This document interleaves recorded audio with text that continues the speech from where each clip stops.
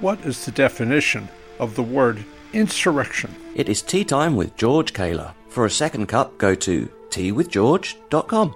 If you think the definition is what happened January 6th of 2021, you might have to rethink this. A group of unarmed protesters, and the video shows that over half of them were invited into the Capitol, is a far cry from the dictionary term. So what is an insurrection?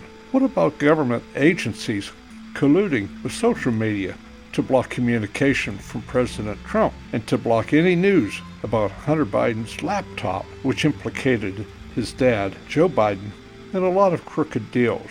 That's the true definition of an insurrection, taking down a sitting president. People who were working for the Trump administration conspired to take him out, and if they couldn't do that, they were working full-time to see that he would not be reelected. I think they didn't want an outsider